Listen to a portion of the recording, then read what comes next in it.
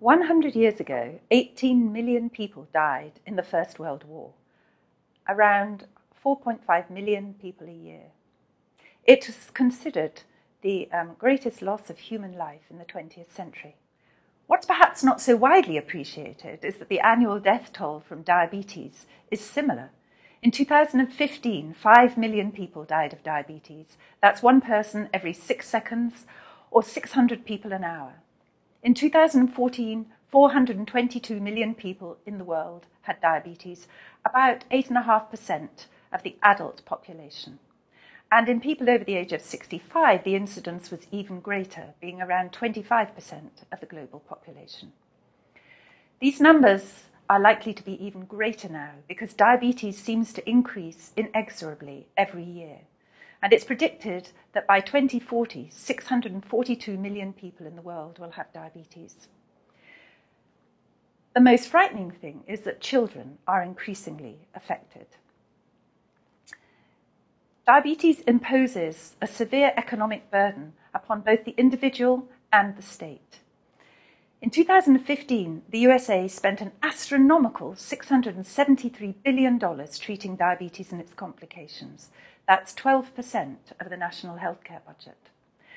In the UK, we currently spend over £1.5 million an hour on diabetes, or £25,000 every minute. That's around 0.5% of the UK GDP. These numbers are set to increase annually because of the rise in diabetes.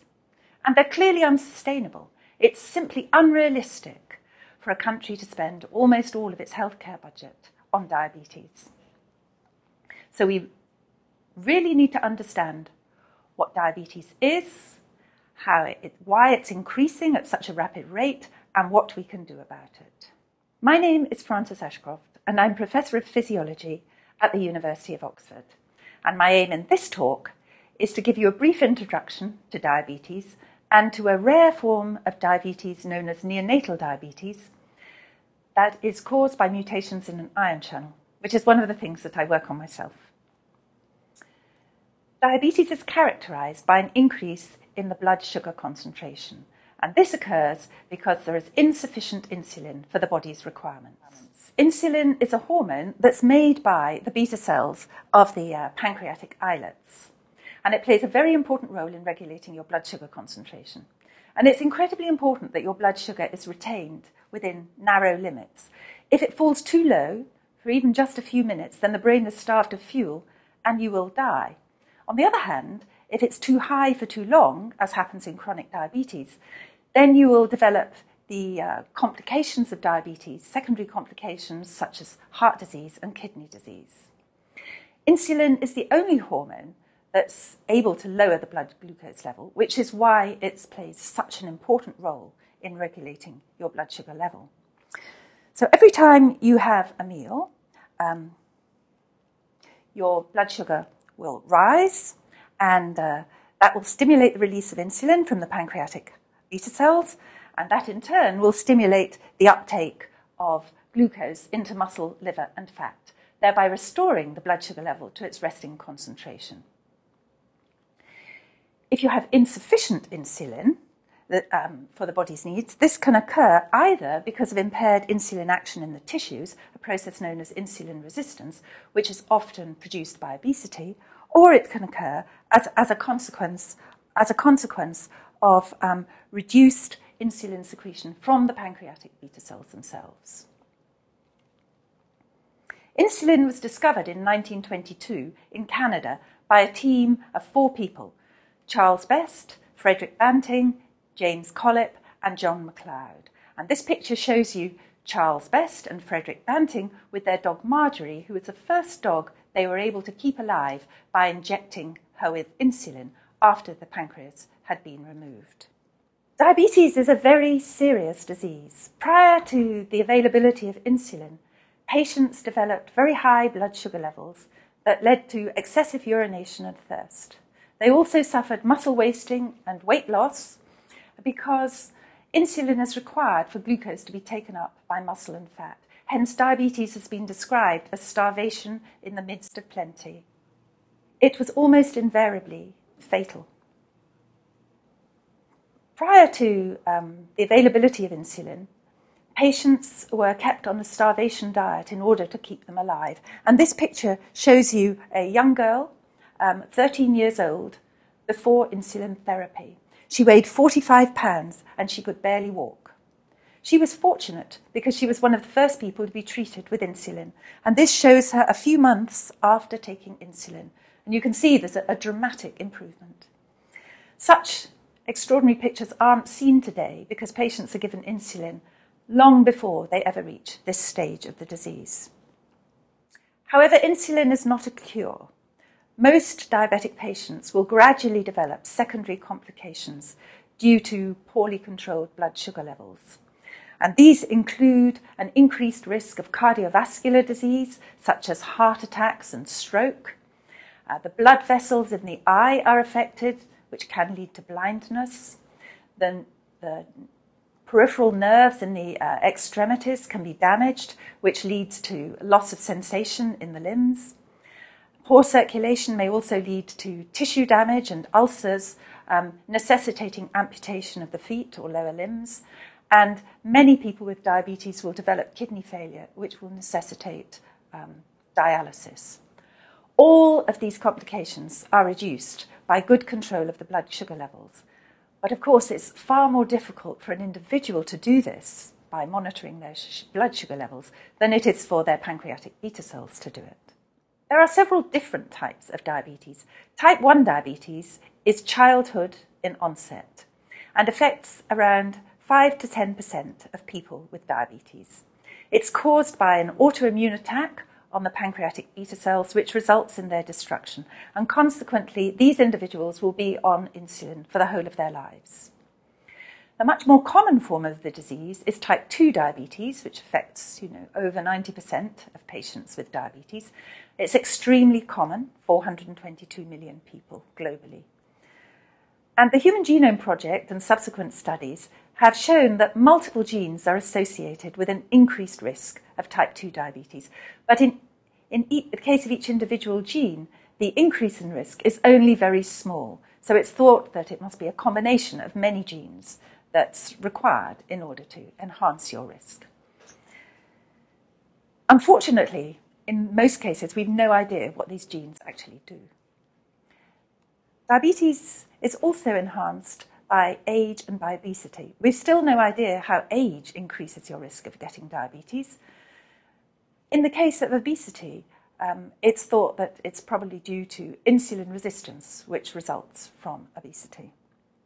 And then there are some very rare forms of diabetes known as monogenic diabetes, which are caused by mutations in an individual gene, a single gene. And in many cases, it is known exactly what these genes do. These forms of diabetes are extremely rare, and they present either at birth, in which case they're known as neonatal diabetes, or in early adult life, when they're known as maturity onset diabetes of the young. The big problem with type 2 diabetes, and the reason that diabetes is increasing so rapidly today, is obesity. Because obesity exacerbates the risk of type 2 diabetes. And that can be seen very simply here, where the body mass index, the BMI, is plotted against the relative risk of diabetes. And you'll see that as body mass index rises, then the risk of diabetes also increases. And this is a plot of obesity trends in different countries. And you can see that in many different countries, the risk of the rate of diabetes is rising dramatically and doesn't actually show much sign of slowing down. And if we look at this slide, you will see this also plots the incidence of global obesity in different countries. And 25% of people in the country have obesity in those countries highlighted in the dark red. Whereas in orange, you will see that it's actually not very much less, between 20 to 25% of people. This is an enormous number of people. And this is the reason why the risk of why diabetes itself is increasing so much today. Of course, we all know the problem, why obesity is increasing. It's very simple. It's just one should eat less and exercise more.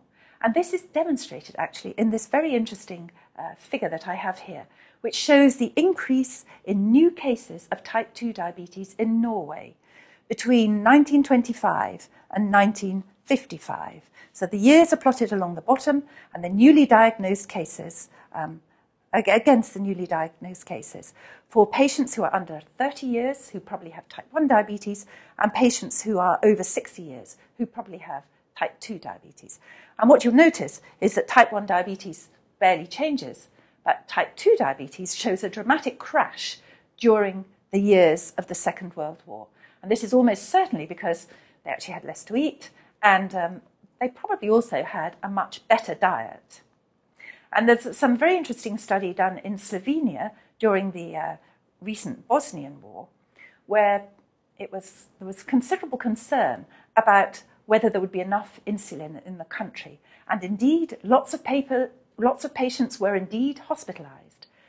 But it wasn't because they didn't have enough insulin. It was because they were taking too much, because they'd lost weight and they had not adjusted their insulin dose, and so they were becoming hypoglycemic. So perhaps we can think about how one's diabetes risk is related to obesity and age in the following way. This blue line here indicates the level of beta cell function required to maintain normoglycemia. And here is beta cell function plotted against age. For a normal person with no diabetes risk variance, their beta cell function will decline with age, as shown here. But if they become obese, it will decline more rapidly because of the rise in insulin resistance and possibly some effect on beta cell function itself.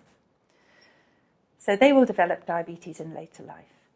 However, if you start out with more negative gene variants, then you may cross this line and develop diabetes even at normal body weight. And unfortunately, if you become obese, you will develop it at a much earlier age. So I think it's very important to remember that just because you're obese doesn't actually mean that you will get diabetes, because there are many people who are very severely obese who don't have diabetes, just as you can see from this, there are many people who are of completely normal weight who will develop diabetes at some point in their lives. But what all of these things show is that there isn't enough insulin for the body's requirements. There's good evidence that insulin secretion is actually impaired in type 2 diabetes. And that's shown in this slide here, where what is plotted is insulin secretion in pancreatic islets isolated from cadaver organ donors who are either not diabetic or had type 2 diabetes. And what you see on the left in red is what happens when you elevate the extracellular glucose from 3.3 to 16.7 millimolar. And you can see there's a very big increase in insulin release. But if you have a look on the right, where we're looking at the islets from the type 2 diabetic donor, you'll see that there's almost no increase in response to glucose. And this is the reason why insulin secretion is impaired in the whole organism. It's simply not being released from the pancreatic beta cells. And it turns out that an ion channel, known as the ATP-sensitive potassium channel, my favourite ion channel, plays a very important role in this process. Just to remind you what ion channels are, they are very small pores that sit in the membranes that surround every one of your cells. So every one of your cells has a membrane around it, which acts as a barrier between the inside world and the outside environment. And of course, things need to get in and out, and they do so because of transport proteins in the membrane of the cell. And one type of these proteins are the ion channels, which allow, as you can imagine, the movement of ions. So when these channels are open, then ions can flow through, as shown here, and when the channels are shut, ion movement is prevented. And because the ions are charged particles, they'll carry a current. And so when they move, we see current flow, and it's possible to measure the very tiny current that flows through the ion channels when they're open, and therefore study their function. And it turns out that the KATP channel which is the ion channel that plays such an important role in insulin release, is a very complicated molecule. It's an octameric complex composed of two different types of proteins, a pore-forming subunit made up of 4 KIR 6.2 subunits, and each of these is associated with a regulatory subunit known as a sulfonylurea receptor, or SUR1. The ATP-sensitive potassium channel, or KATP channel as it's known, plays a very important role in insulin secretion because it couples the metabolism of the cell, or glucose metabolism, to insulin release. And it does this in the following way. So when blood sugar levels are low, the metabolism of glucose, the breakdown of glucose, is very slow. And the consequence of this is that the KATP channels are open, and the movement of potassium ions out of the cell through this pore generates a negative membrane potential. And what this does is to keep the calcium channels, another type of ion channel in the cell, closed. And because calcium has to come into the cell to trigger insulin secretion, this means that there is no insulin secretion. So when metabolism is low, the KATP channels are open and there's no insulin secretion, as you see here. However, when your blood sugar level goes up, glucose is taken up, metabolized, broken down by the cell to produce a chemical which is known as ATP.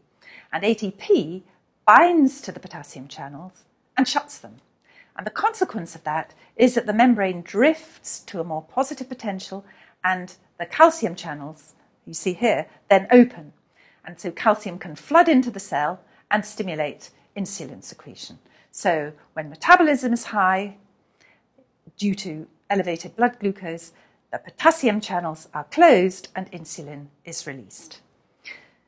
Now you can immediately see that if for any reason the channels didn't close in response to elevation of ATP, in response to elevation of glucose, then no insulin would be released and you'd get diabetes. And this is exactly what happens with certain mutations which are found in either of the two subunits of the KATP channel. What they do is they prevent the cell from responding to elevated ATP. And the consequence of that is that the channel never closes despite very high blood sugar levels. And that means no insulin is released and the patient gets neonatal diabetes. I use this slide also to point out that sometimes things in science take a very long time.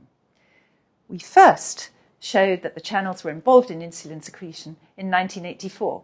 And at that point, it didn't take a genius to realize that if there were mutations, they might cause neonatal diabetes. But it took a further 20 years to actually find those mutations. And in the end, they weren't found by me at all, but by a friend of mine. This is the way science works. Neonatal diabetes is defined as diabetes that presents within the first 6 months of life. And it can result from mutations in either of the two subunits of the KATP channel, whose genes are known as KCNJ11 and ABCC8. But as you can see here, many other mutations in different genes can also cause neonatal diabetes, either because they impair insulin secretion or perhaps because they prevent the pancreas developing properly and beta cells are simply not present. But I'm going to focus on just those ones that produce that are found in the KATP channel.